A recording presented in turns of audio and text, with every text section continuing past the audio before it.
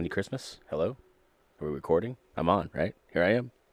Hey, what's up, folks? Welcome to the What Are Poems podcast, the only poetry podcast not steeped in pretension. I'm your host, Jake. This is we're getting deep into it. We're coming up on the 50th episode of What Are Poems. That means we've been with each other since the height of the pandemic, when we were locked in our houses, cleaning them religiously, saying, "Hey, do we still have that board game? Pull down Life. Let's play Life." It's like we are playing Life, and it's scary as hell. Maybe we should play the plastic Life. Maybe I'll be the pink piece. Maybe I'll be a lesbian named Janet, and I'll marry a girl named Beverly with a nice perm haircut. We'll adopt 3 male children, Derek, Calvin, and Raoul.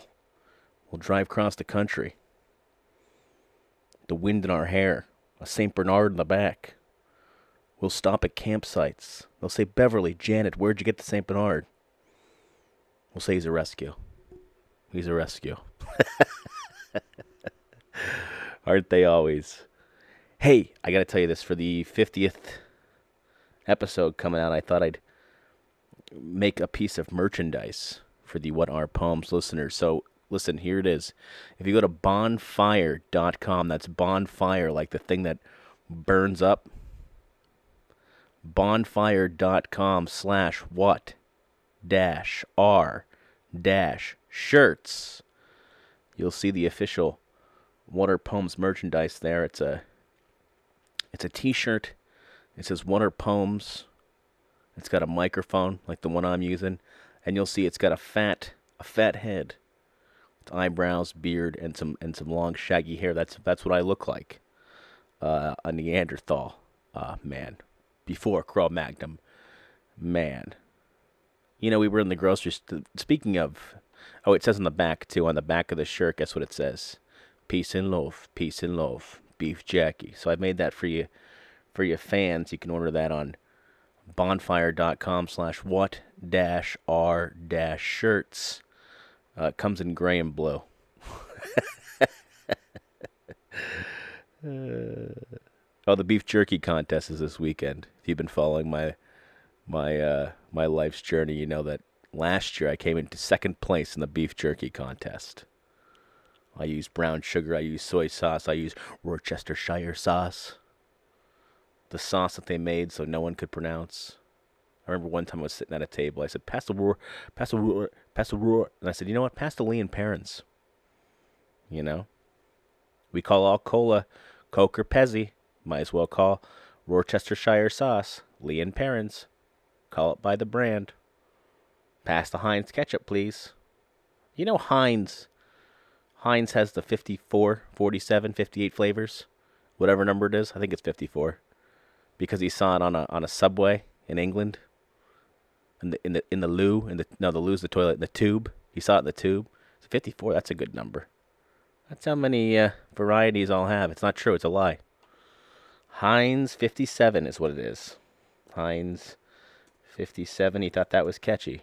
Old Sneaky Heinz, they called him. Did you ever see the History Channel doc, The Food That Built America? My bald friend Shut used to come down and watch it at the bar with me. But they have Heinz making all the ketchup, and he's mixing it. It's like that terrible dramatic reenaction where you're like the actor went on the job, and he was like, I guess this is it. If I don't get this, I quit. And he gets it, and he's like, maybe I'll just quit anyway. I'm playing a silent John Heinz in a documentary about ketchup. But in that doc, he dips it in the ketchup. He gives it to the guy. He goes, "Taste this." The guy goes, "Huh, that's it." And that's history, folks. That's how it works.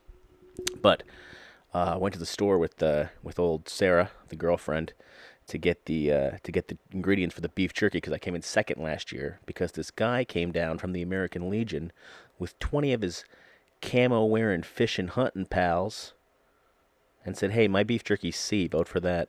They stuffed the ballots. Like Edgar Allan Poe, remember that? They poed me. So this year I made a tasty marinade. I got that jerk marinade now. I'm gonna do it for, who knows, 24-hour marinade. Who knows what I'll do? It's gonna get wild in here.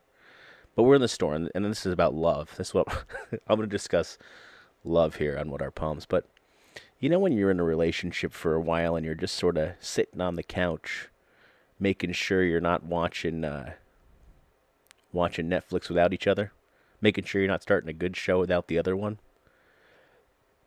and the days are passing, and you haven't fed grapes to the monkeys in the Poconos in 5, 6 years. And then suddenly you're reminded of your love. And that happened tonight at the grocery store. Me and Sarah were digging through the imitation crab meat, and we found these things, they're called seafood sticks or something. It's imitation crab meat. It's like someone said, "You ever get a carrot? Let's make that. Let's give seafood a carrot vibe." So they mashed the Alaskan pollock together into a sort of carrot tube, and you could eat these things like string cheese, carrots like string cheese. You could eat the imitation crab. And she said, "Let's get 10 packs." And I know, it's like, yeah, I love you. I love you to pieces. Just going right on it.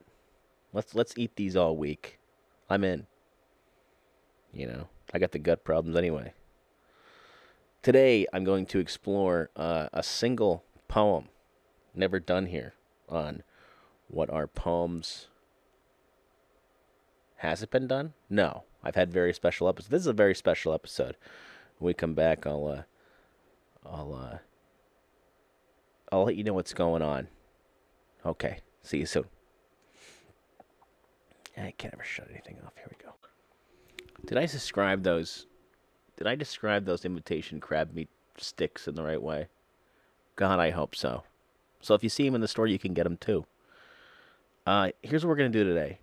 The old-timey actor, Jimmy Stewart, he used to read poems on a little show called The Tonight Show with John Carson. It was like a joke thing. But then one time he goes on there and he reads a poem about his dog. So I go way back with James Stewart. I remember before I was any sort of a high school pretentious film purist, I had my parents buy me the color restoration of It's a Wonderful Life, because I couldn't sit through a black and white movie at 6, 7, 8, 9, whenever I was on my Jimmy Stewart kick. I was a weird kid. I've mentioned this before.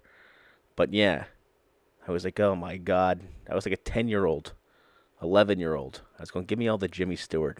World, how much Jimmy Stewart can you give me?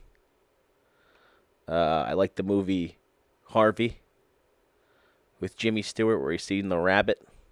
I think if you're going to watch, I think a good double feature would be Harvey into One Flew Over the Cuckoo's Nest. If you want to do a psychiatric, people that need psychiatric care, double feature, But, yeah. So I think what it was for me, and tell me if if I'm an insane person, which I think is evident, but I never knew my grandfather growing up. Never knew him. There's one picture of him. He's sitting, he looks sick, but I never really had a good sense memory of him. I could never picture him. So I think somewhere along the line in my young head, I just started, because, everyone would talk highly of this man. You'd hear good stories about him. He was well-liked. So I think somewhere in my head one day, he just became Jimmy Stewart in my mind. So then when I'd see Jimmy Stewart, it was sort of like a comfort thing for me as a child, even though I don't know if he's anything like Jimmy Stewart. Jimmy Stewart was an American actor, He fought in World War II up there in a airplane. He was like a major general. He got the Air Force Distinguished Service Medal. He's born in Indiana, Pennsylvania, just down the road from me. In a way, if I go all the way through Pittsburgh for 5 hours, stop at a gas station where a man in a in a white T-shirt is smoking a cigarette and yells at me. That happened one time when I went toward Pittsburgh. Never went back that way because of it. But he's famous for movies like The Philadelphia Story and Mr. Smith Goes to Washington. He's the original Tom Hanks, kind of. They would call Tom Hanks the new Jimmy Stewart. Are you getting the story? Are you getting who the man is? But as he got older, he stopped being such a leading man, and he sort of became this guy that everyone sort of knew, and he'd go on the talk shows, and he wrote this poem about his dog. So, Jimmy Stewart, movie star, you get a sense of who he is there. Now, let me tell you about the poem, about the dog poem, because I don't think we need to know about Jimmy Stewart that much, because we should know him. He's a part of the American consciousness, right? The great American consciousness. Jimmy Stewart lives there. He's a man. He's one of those men that made Hollywood. He's one of those Cary Grants. He's one of those important people in film. So he goes on Johnny Carson in 1981. And this is really about how poetry affects our... Poetry is still part of the social conscious. Poetry is still a part of the world that we live in, because sometimes I think we forget that we sort of subvert it into nothingness. But here it is, 1981. It's killing on Johnny Carson, and everyone's going, well, 1919. They think it died with Anne Bradstreet. We know better here at What Are Poems. So Bo is a poem. It's also known as I'll Never Forget a Dog Named Bo, and it's written by American film and stage actor James Stewart, a tribute to Stewart's deceased pet dog. The poem was first recited on The Tonight Show with Johnny Carson. James Stewart owned a willful but beloved golden retriever named Bo, of whom he was extremely fond. Bo slept in the corner of Stewart's bedroom, but would often crawl onto the bed between Stewart and his wife Gloria. While shooting a movie in Arizona, Stewart received a phone call from his veterinarian, who informed him that Bo was terminally ill, and that Gloria sought his permission to perform euthanasia. Stewart declined to give a reply over the phone and told the vet to keep him alive, and I'll be there. Stewart requested several days' leave from the movie, which allowed him to spend some time with Bo, before granting the doctor permission to euthanize the sick dog. Following the procedure, Stewart sat in his car for 10 minutes to clear his eyes of tears. Stewart later remembered, after Bo died, there were a lot of nights when I was certain that I could feel him get into bed beside me, and I would reach out and pat his head. The feeling was so real that I wrote a poem about it, and how much it hurt to realize that he wasn't going to be there anymore. So, I had a dog. We all had a dog, didn't we? I had this dog. Well, I had a couple of dogs. Dogs and poetry are a thing. There's all sorts of moments in a poet's life when they reflect upon dogs. I've seen as I've gone through this journey of poetry. But I had a dog named Mick, border collie. Looked like the dog from Babe. Followed me around from age 12 till about 15 when he suddenly died of heart failure after being scared by a deer, I suspect. That was a heartbreaking time, and one that I hold in. My little dog Mocha. She died about 4 or 5 years ago. I say she was the only raconteur who never spoke a word. She was my buddy, though. Dead dogs, man. I'm getting... Some things make me emotional. That's one of them. Oh, man. Who am I? Okay, so here's I'm going to play Jimmy Stewart with his poem, Bo, for you. And then I'll come back and we'll keep talking about dogs and how sad we are. And someone the other day told me that our memories are just memories of our memories. And I said, you better leave me alone right now. Also, I stopped a bar fight this weekend. Hey, a lot happened. Maybe we'll do an inverse What Are Poems. We'll do the poem in the middle, and then we'll talk about my life, and I'll work through some stuff. Okay, here we go. Hi, I'm Lily from 18. It's an ad. Okay. Lily. Shh. It's actually Zooey Deschanel playing that character. Okay, here we go.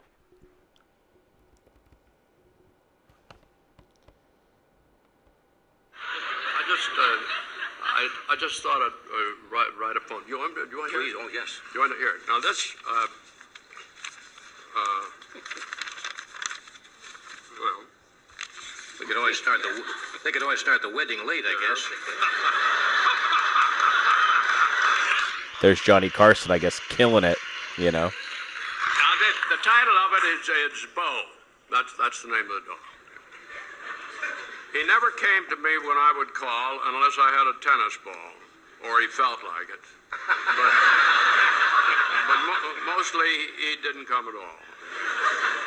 When he was young, he never learned to heel or sit or stay. He did things his way. Discipline was not his bag, but when you were with him, things sure didn't drag. He'd dig up a rose bush just to spite me, and when I'd grab him, he'd turn and bite me. He bit lots of folks from day to day. The delivery boy was his favorite prey. The gas man wouldn't read our meter. He said we owned a real man-eater. He set the house on fire, but the story's long to tell. Suffice to say that he survived and the house survived as well. And on evening walks, and Gloria took him, he was always first out the door. The old one and I brought up the rear because our bones were sore. And he'd charge up the street with Mom hanging on. What a beautiful pair they were.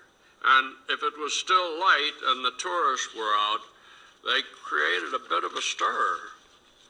But every once in a while, he'd stop in his tracks and with a frown on his face, look around. It was just to make sure that the old one was there to follow him where he was bound. We're early to bedders in our house. I guess I'm the first to retire. And as I'd leave the room, he'd look at me and get up from his place by the fire. He knew where the tennis balls were upstairs, and I'd give him one for a while, and he'd push it under the bed with his nose, and I'd dig it out with a smile. But before very long, he'd tire the ball, and he'd be asleep in his corner in no time at all. And there were nights when I'd feel him climb upon our bed and lie between us, and I'd pat his head. And there were nights when I'd feel this stare, and I'd wake up and he'd be sitting there, and I'd reach out to stroke his hair, and sometimes I'd feel him sigh, and I think I know the reason why.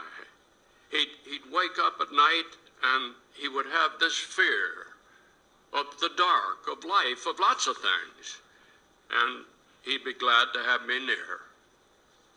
And now he's dead.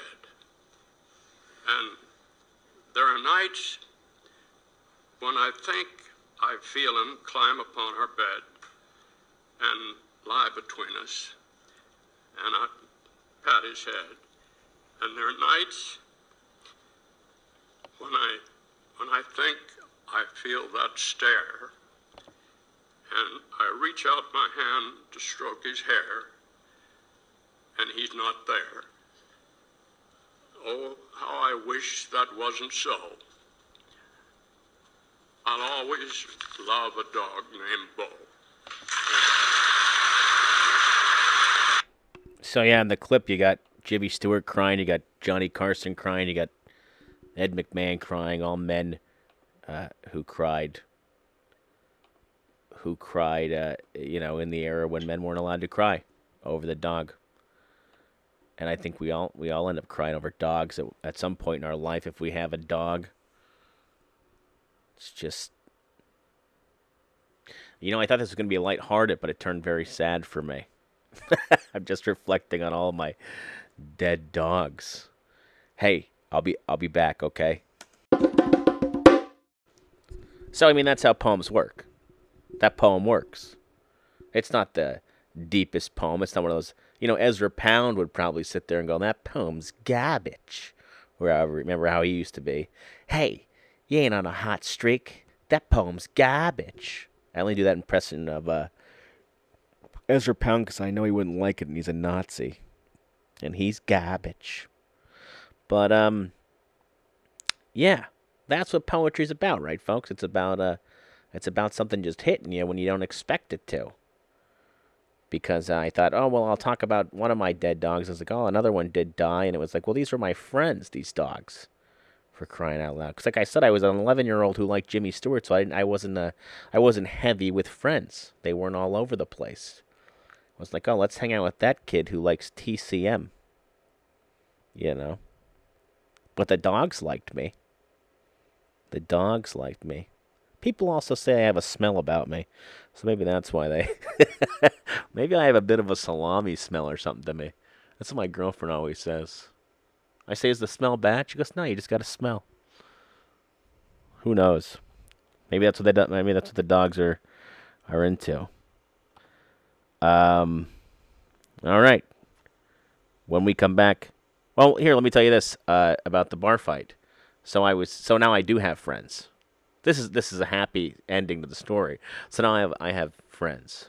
I'm gonna say that I have a couple of friends, and there's a commotion at the bar, and I'm playing a gambling machine, and I hear Jake. I'm like, is everyone chanting my name?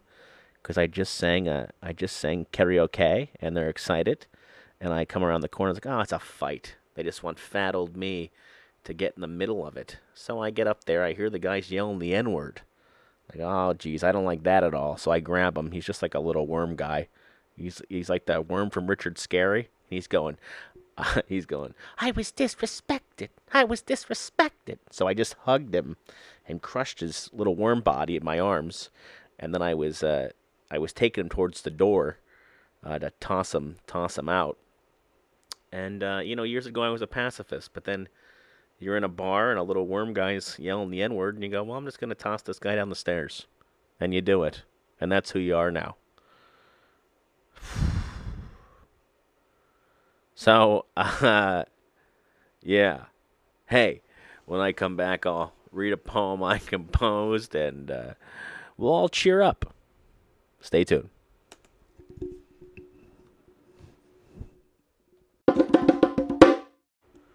This is a poem about being cold. My nosebleed came just on time, March 17th.